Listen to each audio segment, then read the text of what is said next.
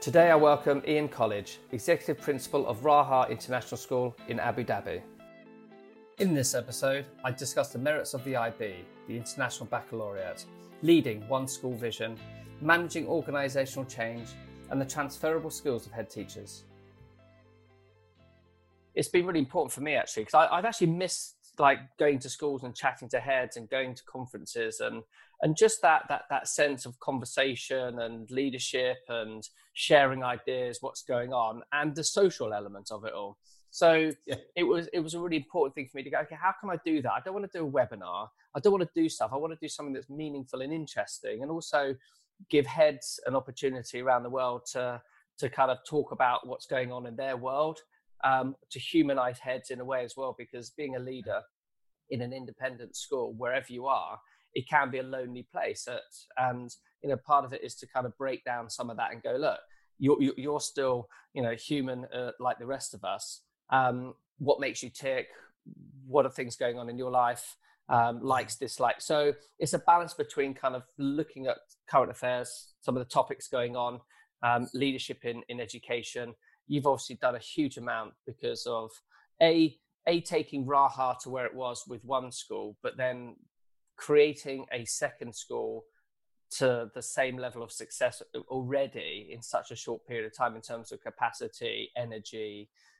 It's been quite incredible. Tell me how that journey's been. Do you know what? If COVID didn't exist, then yes, easy is not the right word. It's never easy, but honestly, I've got the most incredible team. What you may not be aware of is I'm actually overseeing the other three IB schools as well now.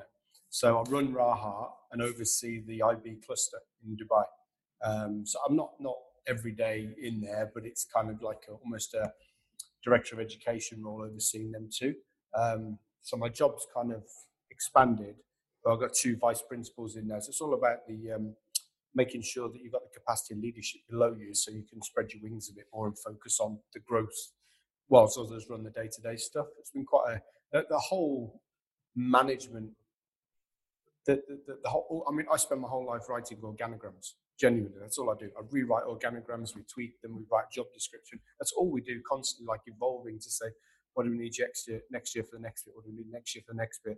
I know my job's moving away a little bit, and others are stepping in. How does their jobs work? And it's just And do you think that's a normal kind of process now for a modern organisation? Is that roles change, organisations have to pivot and shift, and so you've constantly got to look at your team, what you're capable of, your skills, but also what you can deliver, and then shift accordingly. I do. I think what's interesting is we always try to depersonalize when we do organograms. Say it's just about the role. What should the role give you? But that's in reality that rarely happens. You've still got a person who's got a certain skill set which you need to sort of use to the best of your ability in the school. But I think that agility is critical.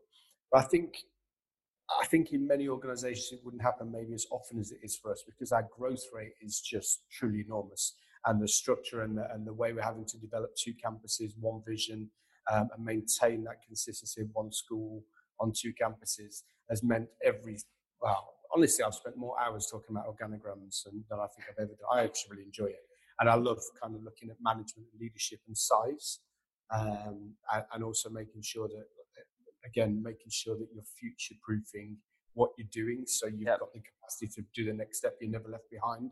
So you do actually have the ability to breathe a little and think a little. I think the biggest problem in leadership these days is you're just problem solving, you're just catching your feet. It hasn't really changed. We're still doing that, but because we've got good capacity now in our leadership, I can sometimes actually just stop and think and plan and have a whole day out with the leadership team and just forget work and actually. Well, it is work, but forget the day-to-day stuff, but look to the head, and that capacity is just critical. If not, you're going to get stuck, and you're going to hit problem after problem, and actually not continue to improve. Yeah, and I mean, you talk about vision, because you need a vision, you need a plan. A lot of schools, I think, talk around their strategic plan, but many fail to kind of live into it because of the right, they stay with almost like the same structure, and they don't think to change to make sure that happens. Are you making sure that all the things that you're putting in place is going to deliver on the vision and the growth that you're seeing at Raha? And is this a product of just a buoyant market, or are you really having to stand out? Yeah, I think what's interesting is the vision itself is not right now the most important thing for us. We've already got a very strong identity, so that's not necessarily changing. What's important is what we call One Vision. You'll hear people singing songs about One Vision around the school. It's quite funny. But One Vision is all about having two campuses, but one school. So the challenge of making sure a second campus works not identically, but is the same school, has the same feel, culturally, same culture. Oh, it's everything. It's absolutely everything. To do that is very, very difficult. So the challenge we've got is making sure our One Vision strategy is actually successful. We've worked a lot. We've spent a lot of time at United World College, working with them in Singapore a couple of years ago as we moved towards this project, and how they've expanded two campuses, 2,500 kids on each. Very, very similar to what we're doing now. They did 10 years ago. And we went there and we learned from their mistakes, their successes, and listened to them. And one of the things we're going through now is kind of strategy with our senior team is something called Who Owns the D? And that's who owns the decisions. Because my job, as it's got bigger, I've had to give up an awful lot more decision making and allow autonomy for the people below me to just get on with it. And if you make a mistake, so be it. That's the way it is.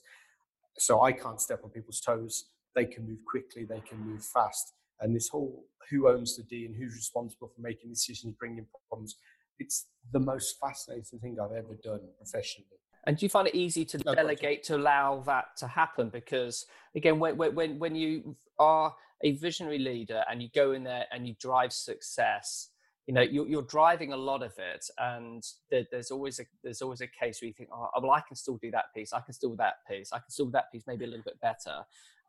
It takes a strong leader to go, okay, I know I could probably do that, but I'm empowering you. I'm going to give you all the support you need, but you're going to go off and do that, because that's about developing people, and that's how you develop great teams. Do you find the delegation bit easy? Has it become easier, or has it always been easy? No, God, it was really hard, because I simply can't manage a two-campus school of 2,500 kids, which will be 3,000 next year, and still be doing micro stuff. It's absolutely impossible. Yeah. So I have to step back. So there's a practical side to it, which means I'm finding it easier. But also, one of the things I really strive for is to actually employ people who are better than me as much as I can. I've got no issue with people who are better than me, and I think I've now got such a strong team that I do let them go. I mean, don't get me wrong, there are times when I will see something and go, I would not have done it that way, I'd have done it differently, I might have written a letter differently or made a different decision. But actually what's happening is not wrong, it's not damaged anything, it's just different. And it is very difficult to let that go, but you simply have to. Otherwise, you're just going to get bogged down in making decisions for people, and the school will stand still, and you won't be empowering them, because we all make mistakes. And the only thing worse than making a bad decision is no decision at all. So you've got to let the team get on with it. Yeah, agreed. And I'm cut from the same cloth as you. I found it very, very difficult. And I remember a mentor of mine, only quite recently, just said, Simon, you know, you cannot be the best in the room. You've got to surround yourself with people that are much better than you, because that's the only way that you can step back and actually create something that can run itself. You'll be very brave to lead a growing organization, I think. And, you know, there's times when I'm kind of watching someone run around like a headless chicken, and I might actually have a bit of downtime. And there's a bit of guilt in that as well. I'm not saying I'm sitting my feet up every day, but there are times where there's stuff I would have done. You know, I've passed on a lot of my line management responsibilities in the last few months as well, where I only got stuck in there, and someone else is doing it. And I'm thinking, okay, this is great. And you think, but what do I do now? What do I do? You forget the fact that your job is changing to not so much be organizational day to day. It is much, much more about strategy and vision. Yeah. And it's a different type of work. It's just a good transition. I'm enjoying it. But it's sometimes hard to marry up with I want to get stuck in all the time. Yeah, and I completely, it completely resonates with me. I find exactly the same. And you know, you never get it right. You try your best to employ the right people, and you have to empower them. Otherwise, an organization cannot grow. What you've got to do, and I think what heads have got to do, is drive some leadership, some vision, something for people to aim for and strive for, that they can believe in. It's a cultural belief, and then they're all behind you. So it's great. And, Raha is doing such a fantastic job. I thoroughly enjoyed my time when I've come and visited you and seen what's going on. You can just feel it. And that's what schools struggle with. They all talk about it, but they struggle with that bit about when you turn up there, you just feel something magical. And has that been difficult to nurture with your staff and your parents and your kids? Or has it just been something that's happened quite easily? I think it's always hard to pinpoint where you can say culture always comes from the top, and you lead it down, you set the culture. I think that's true in many ways, but it's hard to really pinpoint how you create it, how you create that magic. And I think for me, more than anything, it's probably about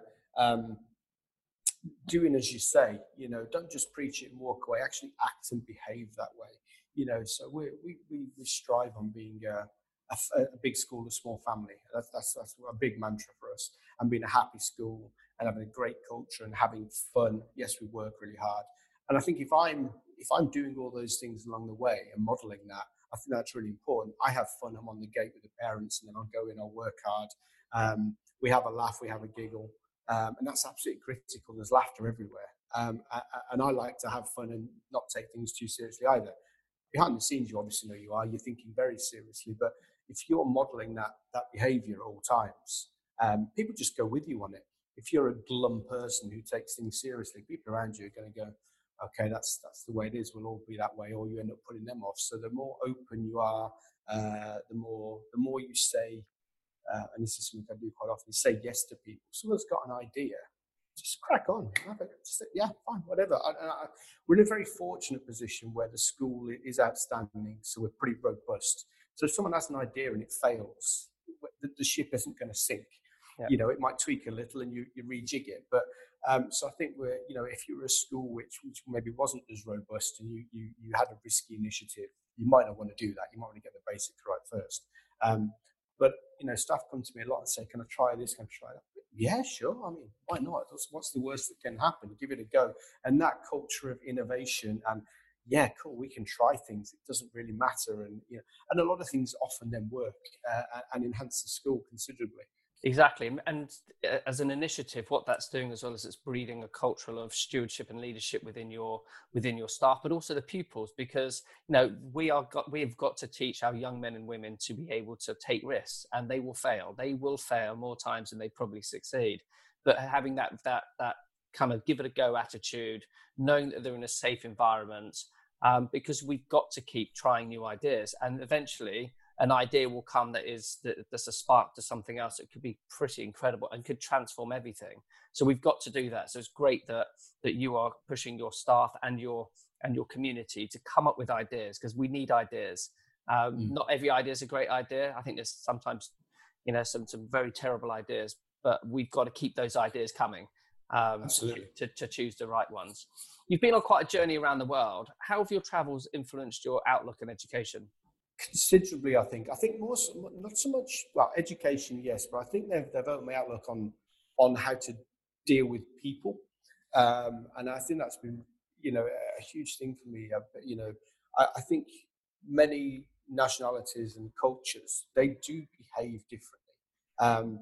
We don't like to stereotype and pigeonhole people, but often a different nationality or a different culture does behave differently. They want different things, they talk differently, they expect different things in any conversation you have. And I think what you find when you're dealing with all these children and all these parents is that you have to be very agile to the receiver of the conversation, the other person. It's not about me being a perfect communicator in my way. It's actually being a perfect communicator in their way. And knowing what they want. Do they want lots of small talk? Do they just want to get to the point? Do you need to be firm with them? Do you need to sit and listen and be open with them? So the receiver, the other side of the person in any conversation, is actually more important than you are. So I think I've really learned that all these different cultures need to be treated differently. And you've got to really personalize your approach. And that to me is one of the biggest things. It's the same with children as well. You could say that in any school. You differentiate your teaching according to the student, and I think that just comes through all the way through with adults as well. But when you're adding sort of 80 odd nationalities into a school, and this is my, I think, seventh country now, and you know how different people work, you've got to adapt to them, not do what you think's right. Do you see yourself heading home, or is home international now? Yeah, I think home's international. I honestly, my favourite country in the world is England. I love it passionately, but I think I love it more because I don't always live there. I think Yeah. anywhere you live for too long can grind you down. What I can never do is stay in one place for all that long, because I get bored and I want a fresh outlook and a new adventure. I think that's really important to me. So for me, that sort of moving around is important. I did spend a year back in the UK. I think it's maybe 8 years ago now. Basically took a year out. I set up a little consultancy company. I did my officer inspector training. Had a lovely year with the idea of maybe we'll stay. And honestly, by February, when the rains came and it was dark at night, with twitchy feet, got a phone call, do you want a job? I was like, yeah, please. Back on the plane to Thailand again. So I think, I see us as a family staying overseas a while now. And maybe I'll come home, do something. But we'll see. You never know, do you, really? I hope you're enjoying the Inspiring Schools podcast. We're always on the hunt for guests with vision and a desire to share them. If you'd like to be involved or know of someone with great ideas at a school near you, please drop me an email to podcast@interactiveschools.com and my team will be in touch. Talk to me about the IB, the International Baccalaureate, because it's obviously something that the RAHA are outstanding at. It's one of those curriculum models that I think are really misunderstood, and I say certainly in England, we're seeing a few more schools take it up. But what are the real big advantages and benefits of the IB? Yeah, it is misunderstood, particularly in the likes of the UK. I mean, when I set up Northwest Academies Trust, which is a UK academic trust, the first school we set up was a free school in Chester, and we put the PYP curriculum in. It was at the time one of only 12 schools in the whole country, state schools, which adopted the IB, and it got outstanding immediately as a free school, which was pretty unheard of at the time.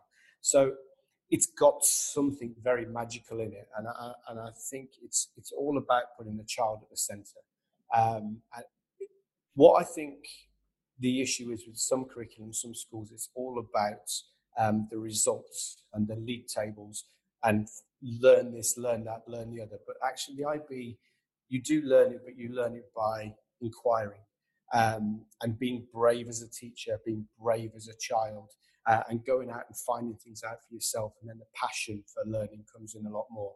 And a lot of people, when you talk about it, it sounds woolly. And that's a common issue across the world. People say, yeah, but do you just leave the kids alone? Well, it's not a Montessori system where you do leave them alone more. There is structure, there is rigor, there are expectations, there is assessment. It all happens, but in a slightly more laissez-faire way, I think, for the children to be able to go and explore and do their own thing without the teacher standing at the front and teaching all the time. When we watch lessons, we don't like a teacher talking for any more than 20% of the lesson. The kids should be doing the talking. Why does the teacher talk? Kids should be going and finding out their own knowledge and their own skills and doing their own thing, because that's what's going to inspire them. But then you get to the diploma at the end, and there are rigorous, very challenging exams and expectations. So it's all there. It's just done in a way which is more conducive for creating 21st century learners, I think, for sending kids out into the world who have to adapt to a very, very rapidly changing world. They have to think for themselves, not just have a ton of knowledge. They've got to think for themselves, find things out for themselves. And they've got this building up this resilience. I mean, the IB Learner Profile has many attributes within it. Resilience isn't one of them, but I think it should be the 11th one. But risk-taking is one of them. And for me, that is, to be honest with you, probably the biggest part of the IB. If you're not taking risks as an adult, as a child, throughout your life, you don't fail. If you don't fail, you don't succeed. Yeah. You just stick where you are and you don't get anywhere. So I think risk-taking is critical. It goes back to the saying yes to people if they want to do something in school. Just give it a go. It's okay. And do you think that the IB is fit for all children, or do you need a certain type of child to succeed and flourish?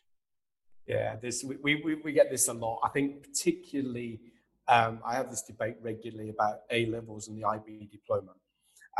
So forget the culture low down the school necessarily, but just to focus on that. There are people who would say to me that the A levels are much better for some children, and I do understand the argument because they're only maybe doing 3 subjects or 4. They can focus on their area of strength. They might be a scientific, mathematically minded, and those are the only subjects they do. That's fine. I do get the, or they might be more music, art minded. Okay, but I think with the IB, where it really comes into its own, is the fact that you've got to study maths all the way through. It doesn't have to be a particularly high level. But if you think at 16 you stop learning maths, I think that's worrying, because you can give it up at A level. The fact there's 2 languages in there, some people would say languages may not be that important. And I think if you were, let's say, living in England or your home country and you didn't really need another language, that's fine. I understand that. But actually the cognitive development you get from learning another language is critical, in addition to actually the language itself. So the fact you've got this broad range of subjects you're learning keeps you broad, keeps you more agile and more ready for the world ahead of you. So, which is why I think I do think the IB diploma is better. I do think everyone has the ability to do it. However, you might have a better pathway to university by choosing a narrower path like the A levels. But I do think it could be for everybody. Yeah. Great answer, great insights. And I mean, you talk about the journey into university or the passage into university. Well, we know that employers really aren't that interested in what you get at university. So, it throws up this whole debate about, exam reform. Yes, we need some assessment. Children do need to be assessed to see how they're progressing. That's a really important part of feedback to see, am I learning? Am I growing? Am I developing? But this whole route into university, I think that is the biggest conversation we've got to have. And around exam reform, we've seen it this last year with lockdown, just the way that they'd had to go on teacher grades. Everything's still written down. Nothing's online. We haven't really moved that way. So I'm hoping that a bigger conversation is going to happen around the exam reform and also this route into university. It's not the be all and end all. We've got to look, as you said, these 21st century children who are going to go out there and make a difference. The employers care about them, right? And I agree. I think that the IB has so many strengths that develops that whole child that we talk about in schools, maybe more than the strict, GCSE into A level. What are your thoughts around exam reform and that kind of route into university? Do you think it stays unnumbered? Yes and no.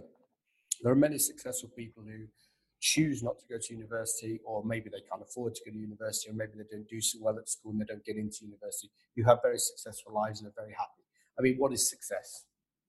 Success isn't earning the biggest amount of money. Success isn't about being the most popular, the most famous. Success is about happiness more than anything else, and being happy within yourself. And that is success. So you don't need university, but I think the issue is, the issue isn't actually with the universities and exams, it's with the employers. I look at where I am in the UAE right now. You can barely get a job without a bachelor's degree. It's just an absolute prerequisite for no particular reason other than, you must be this level of intelligence. Therefore you must be ready for us. And it's very, very frustrating for people because they may have not had that route when they were younger, but now they may be more intelligent, whatever you want to measure intelligence as, and ready for that world of work just through life experiences. But it's the employers that have, I think, the biggest issue to overcome with whether a bachelor's or even a master's. You can only. I see some professions asking for it that shouldn't require it and don't need it. Yeah, absolutely. And those aren't really, I'd say, forward-thinking employers that are really going to attract the best talent, because they're missing out on a huge talent pool that are these adaptable, very skillful, capable young men or young women. But, and having that tick box, as an entry point is not going to get you the access to the right people. You look at what's happening with all the big consulting firms, with all the big tech firms, with all the big creative firms. They don't, the end result, the exams, the university is just not important anymore. Yeah, I think you're right. I think what what COVID will bring is hopefully for whether it's exams or whether it's schools or whether it's employers or universities, is actually greater flexibility. I don't think it's going to happen overnight, but there is just a more flexible approach, I guess, to everything really. Working at home, working in the office, the route you take, and the flexible hours, and just do what you got to do. But, that's a lot of companies still don't think of that way, but they're going to have to change. And I think that flexibility may well start to seep into other areas like flexibility. Do you need a degree? Do you need the A-level? Do you need the GCSE? Is that absolutely required? Do you need to even be in the same country to do a job?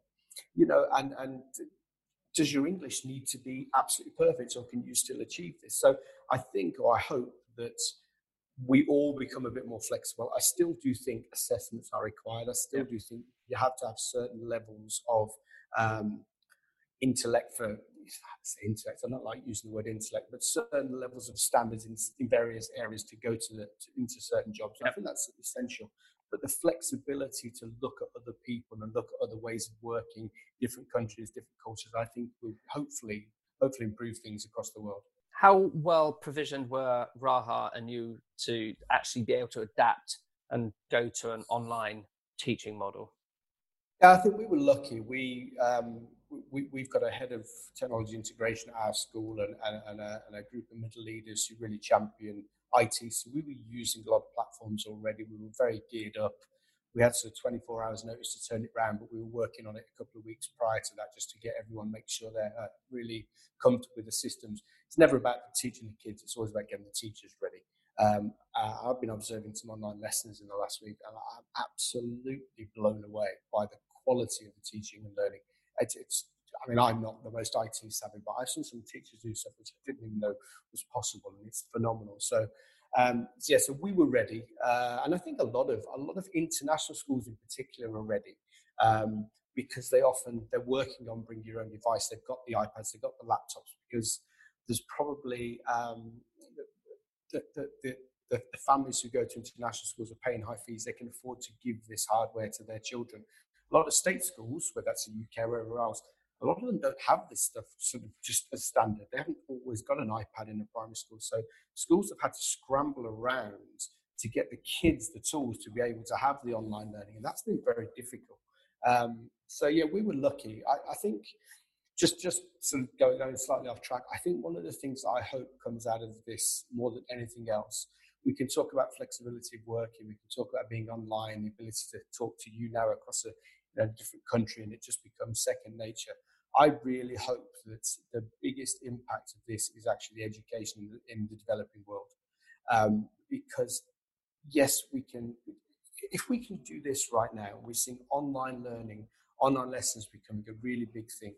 I'm not entirely sure it's going to take off the way everyone thinks in, so let's say, the developed world. I think we still need face-to-face where we can. We think of these remote parts where maybe haven't even got buildings, or parts of Africa. If we can get this quality into those schools and for those children, I think that's got to be one of the biggest things that COVID could possibly give us. So what have you learnt from the process of lockdown remote learning, and what things have you changed since? Educationally or as a leader? Why don't we go for both? So educationally first. So what have you changed? What have you had to adapt to? Because whatever you put in place back in March is not always the right way. The important thing is to go, well, this is where we're starting with. We're going to get feedback, and we're going to learn. We're going to change or refine. What things did you learn, and what things did you adapt and change to be better? So I think that one of the things that we've learned more than anything is, as you just said, actually, is the ability to adapt quickly. You have to adapt quickly. And also, children learn differently. Now, we know that anyway. When they're in front of you sitting in a class, you can see a child, you can see their facial expressions, work with them. Online, it's much, much more difficult, no matter what you do in terms of asking them and questioning them. And we've actually seen some children flourish, sitting at home, absolutely flourishing and doing better than they would do in a school, maybe because they're a bit of an introvert, maybe because they don't like noise around them, and they just get on with their work. Others have really, really struggled, and they need interaction. So our approach to be more personalized education and understanding the children more, I think, has been one of the big things, and we're still adapting to it now. A lot of people say to me, this is now the future of education. We're going to go online with everything else.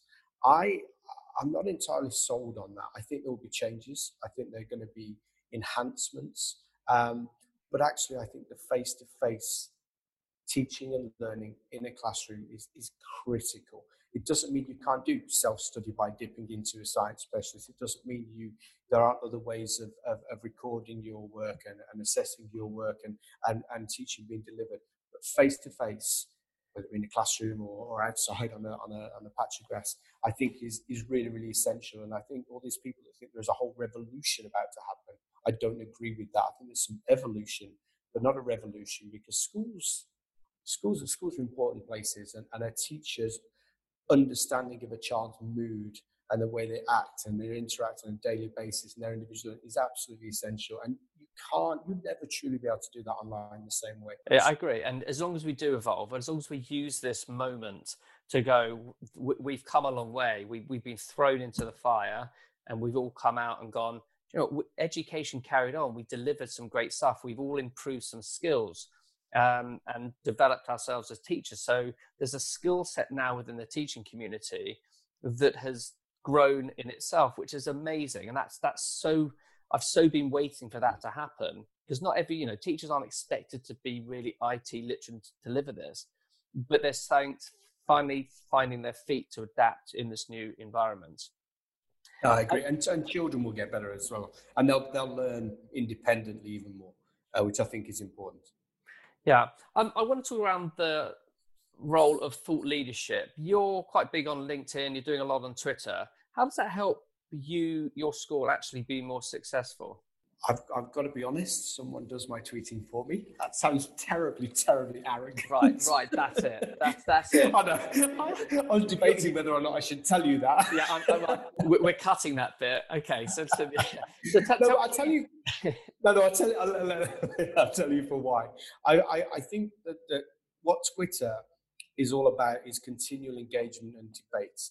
And I simply don't think I would have the time to truly do it justice, which is why someone does help me with that. But I think LinkedIn for me is, I find a platform where you don't need to be constantly engaging back and forward every few minutes or few hours. Yeah. So it's easier to be just expressing things on there and posting things on there, which are highly associated with the schools. A lot of PR in there, an awful lot of PR. Yeah. It shouldn't just be about yourself as an individual. I think you've got to bring your organisation into it as well and enhance your organisation's role in the globe, its position and its reputation. I think for me, that's where the social media is really, really important.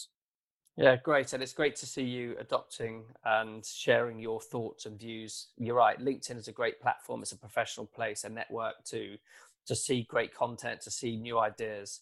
And we definitely promote that with all our schools. You can connect with me on Twitter, Instagram, and via LinkedIn. Remember, keep inspiring schools. We need more future school thinking now.